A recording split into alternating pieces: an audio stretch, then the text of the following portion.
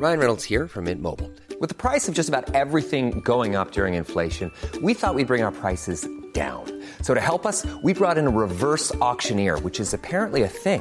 Mint Mobile Unlimited Premium Wireless. How to get 30, 30, bit to get 30, bit to get 20, 20, 20, bit to get 20, 20, bit to get 15, 15, 15, 15, just $15 a month?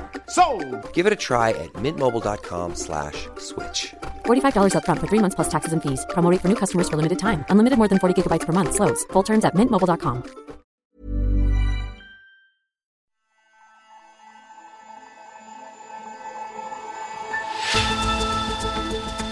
The fight against COVID-19 has brought a wealth of new biotechnologies to the fore. What is the potential for RNA beyond the pandemic? The use of RNA in medicine, I think, is probably only just beginning. Hello and welcome to Babbage from Economist Radio, our weekly podcast on technology and science. I'm Kenneth Cukier, a senior editor at The Economist. Also coming up on today's show, we explore the intellectual revolution of quantum theory. The description that quantum mechanics gives of the world is not in terms of properties of things, but property of things when they interact with something else. And imagine a world where materials like road surfaces can fix themselves. It's inevitable that animate materials will replace the inanimate materials we have previously built everything from.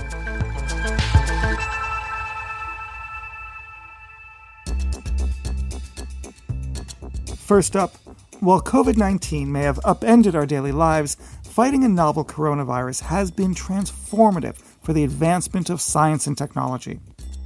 Over the past year, scientists have been working fast to create effective tools to stunt the pandemic, most notably the development of vaccines. I received my jab last week, the Oxford University-designed AstraZeneca vaccine. Yes, that one. It is based on a conventional vaccine method, using a little bit of the coronavirus's genetic material combined in a harmless chimp virus. But many other people around the world have received vaccines based on a new approach, using messenger RNA technology. Pfizer and Moderna vaccines rely on a new kind of approach to the science, RNA. These vaccines introduce a set of instructions, mRNA, enclosed in a little blob of fat. This is the first time that mRNA technology has been used in an approved vaccine, and the future looks healthy for the molecule. Most people will have heard of DNA, which is the material in which genetic information is stored and passed down the generations. Jeff Carr is the science editor of The Economist. RNA is copied from that. It's a slightly different molecule, but not very different. So it's written in a similar 4-letter genetic alphabet. And that molecule then goes off and does lots of different jobs in the cell. It used to be seen as a fetcher and carrier and have fairly simple jobs, just carrying genetic information to places where proteins are made. It's now known that in actual fact it acts as the cell's operating system. Okay, so what is messenger RNA? Messenger RNA is the molecule that is copied from a DNA and it goes out into the rest of the cell called the cytoplasm and is picked up by structures called ribosomes, which are the factories that make proteins. So how does mRNA COVID vaccines work? The mRNA in the genetic alphabet encodes a protein. It can encode any protein. It just depends on the order of the genetic letters. So if you make a messenger RNA molecule which encodes the spike protein of COVID viruses, which is the one that's found on the outside of the viral particle, and you put it into cells, the ribosomes will turn out spike protein. And this is then released into the body, and the immune system can learn about it, learn to recognize it, and therefore learn to react rapidly if it comes in the form of a virus. The first time that mRNA has been used in an approved product is in the COVID-19 vaccines, but scientists have been working on mRNA solutions for a long time. So why didn't it work before, and how did they get it working now? It wasn't that it didn't work before, it was just a very lucky coincidence. There are several companies that have been working on this over the past decade or so. It takes a while to develop a new biotechnology. It was a lucky coincidence for humanity that the processes has been worked out and the technology developed just before COVID arrived. It was available some time before that, when you were talking a year or two, but none of them had actually been developed. And then the virus came along and suddenly all the stops were pulled out. So what other applications are there for the molecule? Well, there are two main ones at the moment which are being tested. One is a vaccine for other sorts of virus, actually, things like Zika virus.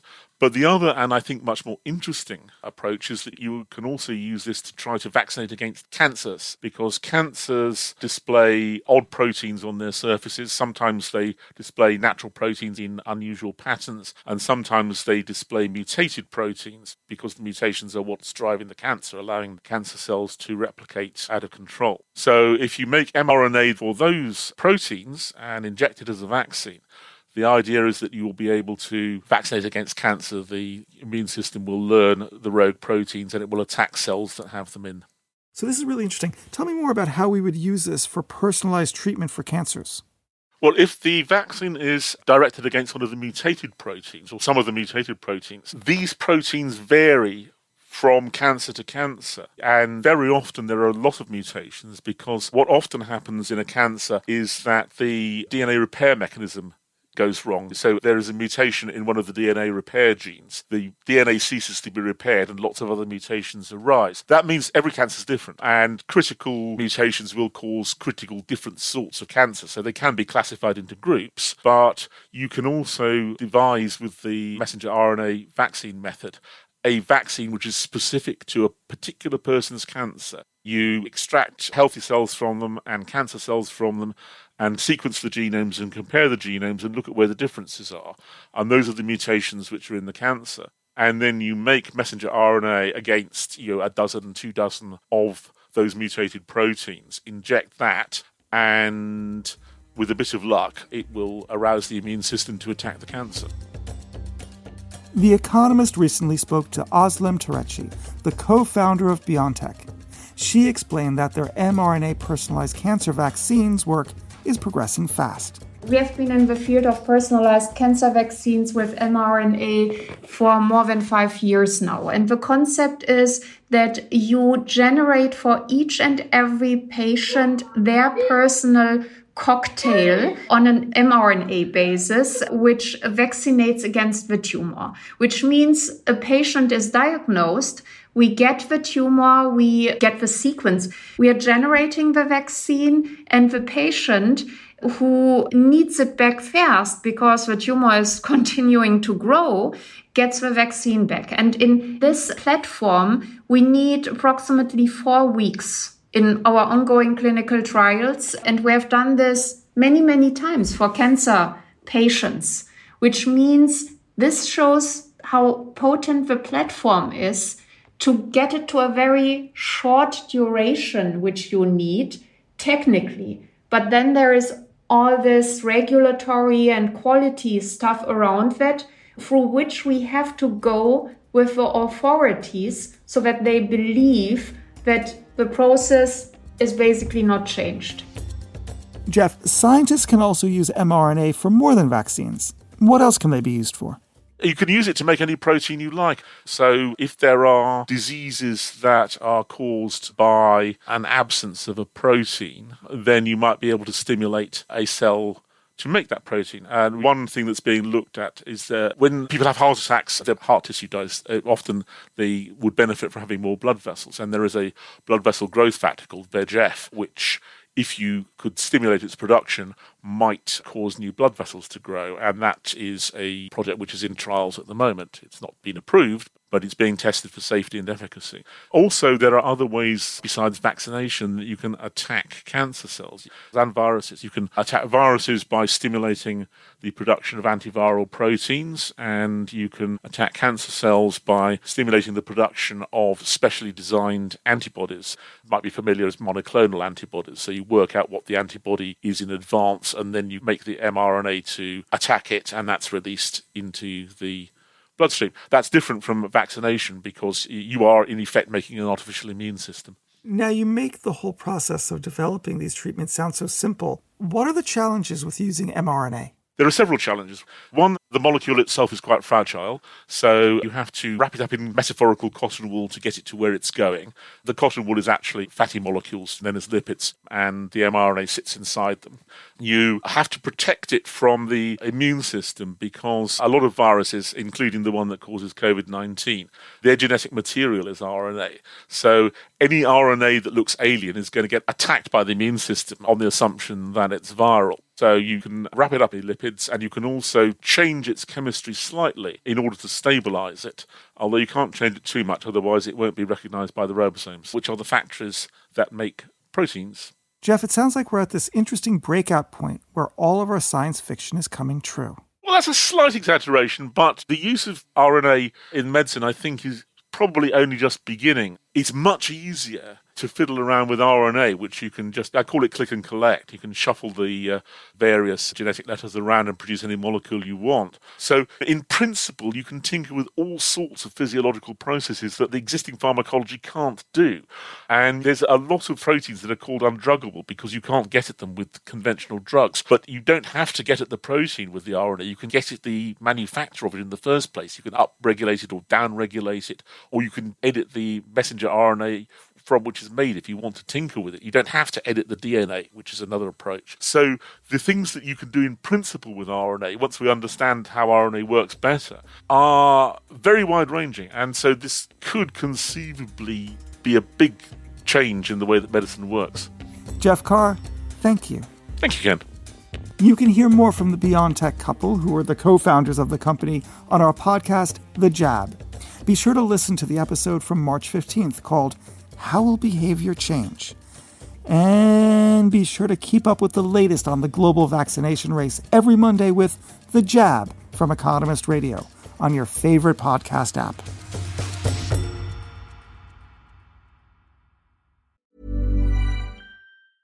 Hi, this is Matt and Sean from Two Black Guys with Good Credit. If you own or operate a business, whether it's a local operation or a global corporation,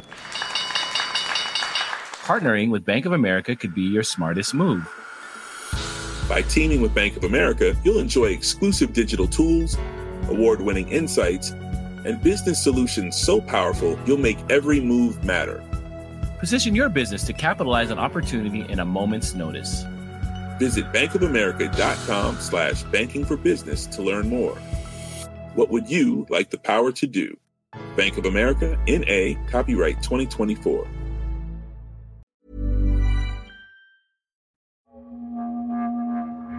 For a couple of centuries, the world of physics seemed to be completely described by the principles set out by Isaac Newton. This Newtonian mechanics was intuitive. Push more, get more acceleration. Any action has an equal and opposite reaction, and so on. But by the turn of the 20th century, physicists had started to see holes in that theory. Increasingly sophisticated experiments were starting to lay bare the inner workings of atoms and some inexplicable properties of light.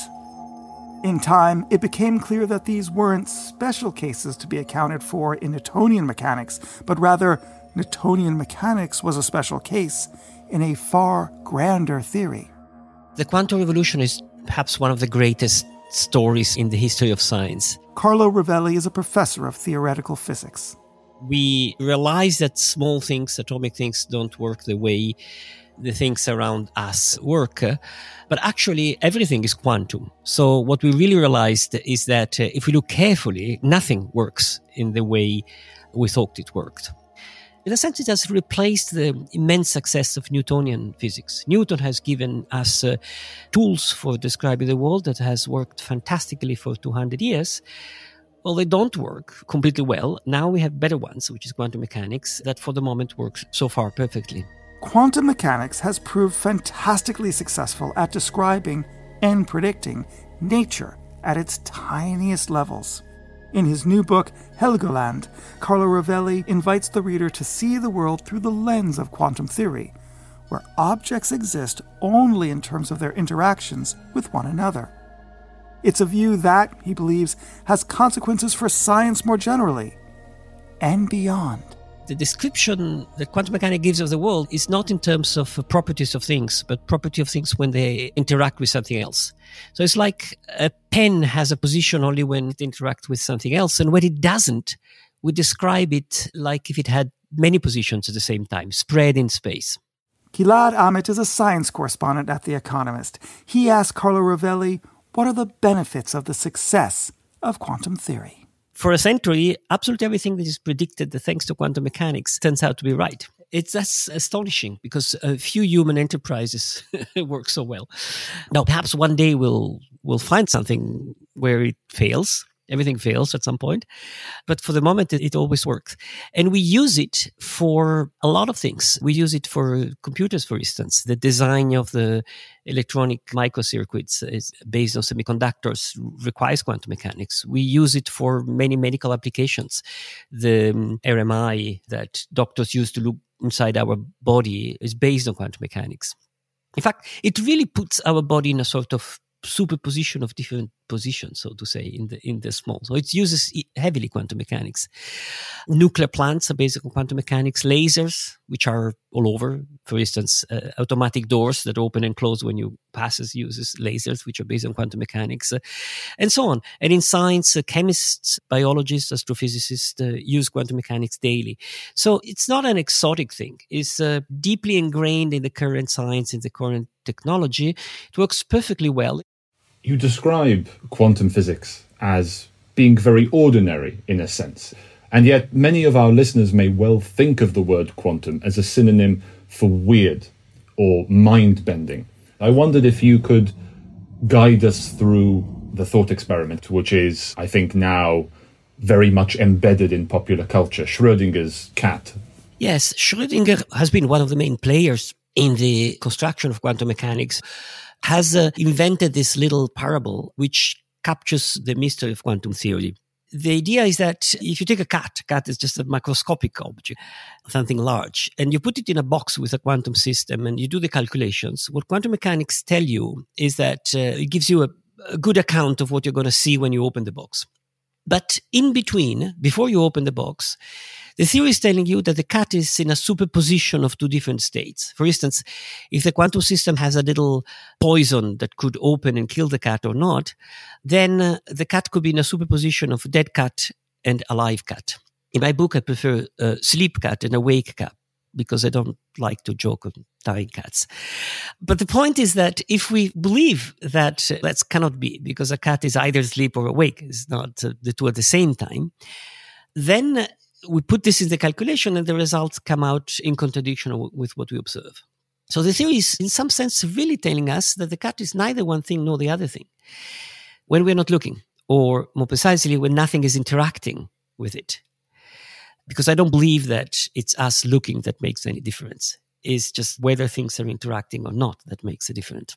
But that means that the properties of the cat or any other object of the universe don't exist unless it's interacting with something else. And this is strange and mysterious. And currently there are a number of different attempts to make sense of that. So the relational interpretation of quantum mechanics has as one consequence that all properties are only meaningful relative to something else. Does that have consequences for the way we as human beings see ourselves, or does it only apply for small-scale quantum objects? That has direct consequences only with respect to small things, because for large things, this relational aspect of the world gets, so to say, diluted and almost invisible. But conceptually, the consequences are big. It's a little bit like the Copernican revolution. We discovered that the Earth moved. Does it have consequences for our everyday life? No, because the motion of the Earth doesn't really affect our everyday life. We have to do careful measurement or to look outside to see it. But nevertheless, discovering that the Earth moves changes completely our perspective on reality, and discover that they are not the center of the universe even more. So I think it's the same for quantum theory. We can keep thinking that a chair is a chair and it's an object which has its own properties because its relational aspects are too small to capture it. However, we think in terms of relations already in much of our thinking. Economy is about relations. Psychology is about relations. Chemistry is about relation between things. So relational thinking is all over. And to realize that relational thinking works better than thinking in terms of things, I think it's a major paradigm shift, a change of perspective that should have an influence on culture in general, I believe, like the Copernican revolution did. If we think about ourselves as a network of relations with other people and with other things and with nature around us, I think we have a more deep and more useful understanding about ourselves than if we think as individual entities first that have, properties and exist by themselves, and then after that interact with something else. So I think that realizing the fundamentality of thinking in terms of relations and understanding objects, animals, psychology, structures, societies as nodes in a network, more than as an entity by themselves, it's a general teaching that can be taken out from this great step in modern physics. Carlo Rovelli, thank you very much. Thank you very much. And our thanks to Gilad Amit.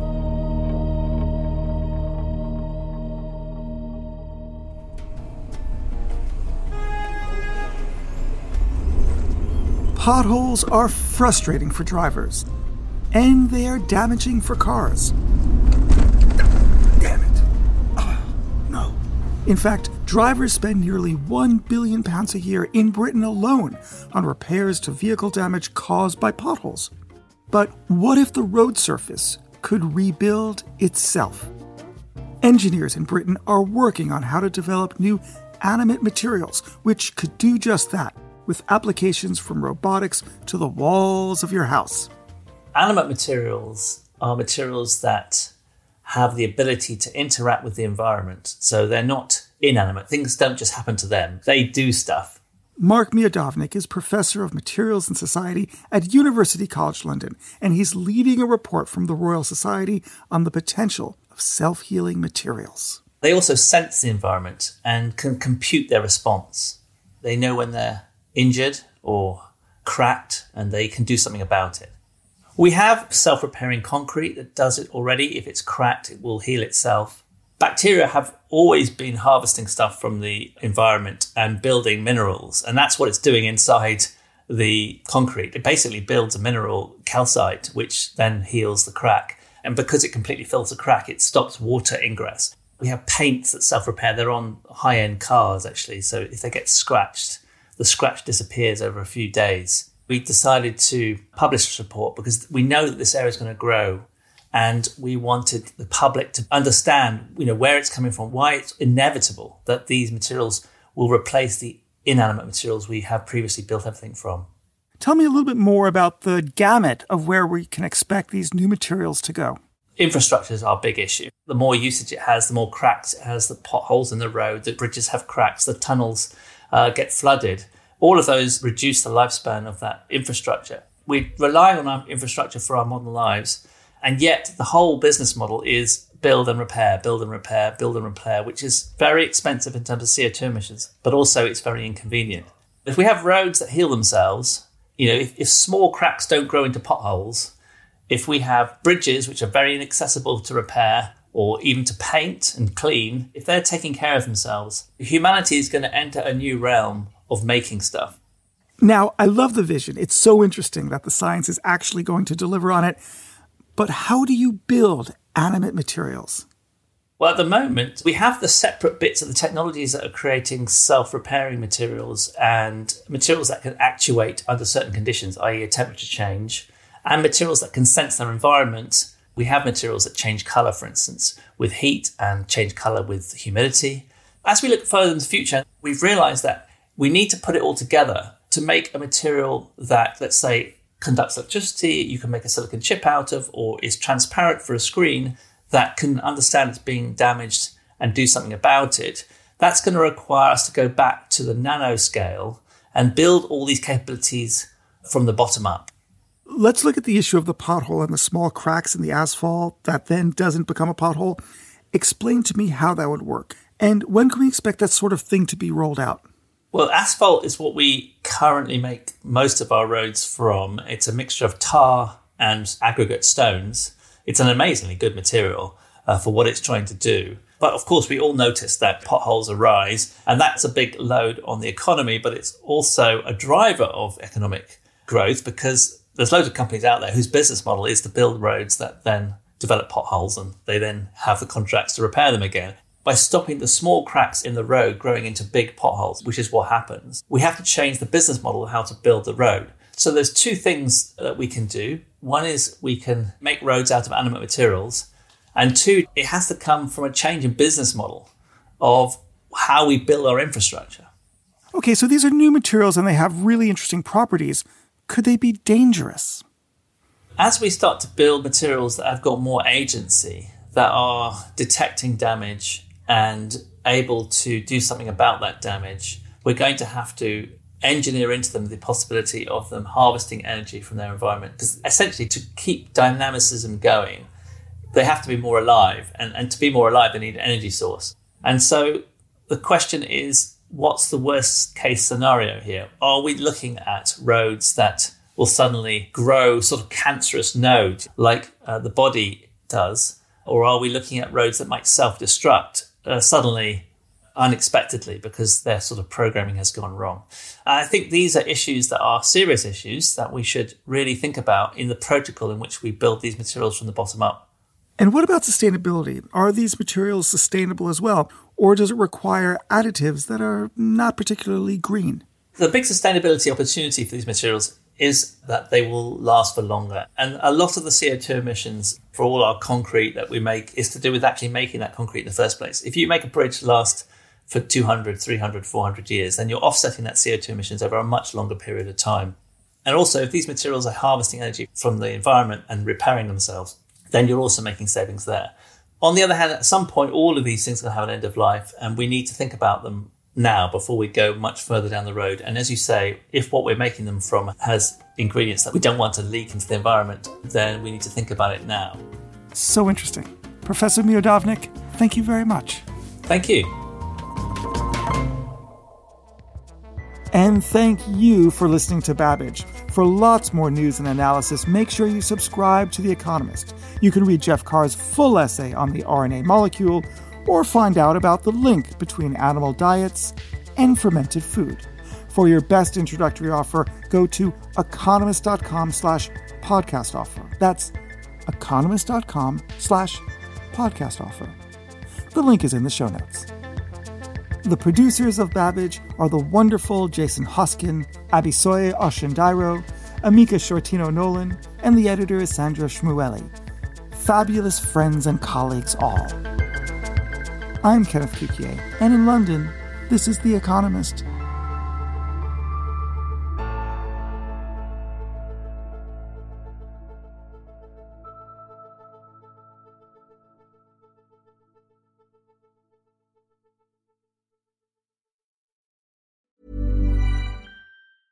Selling a little or a lot?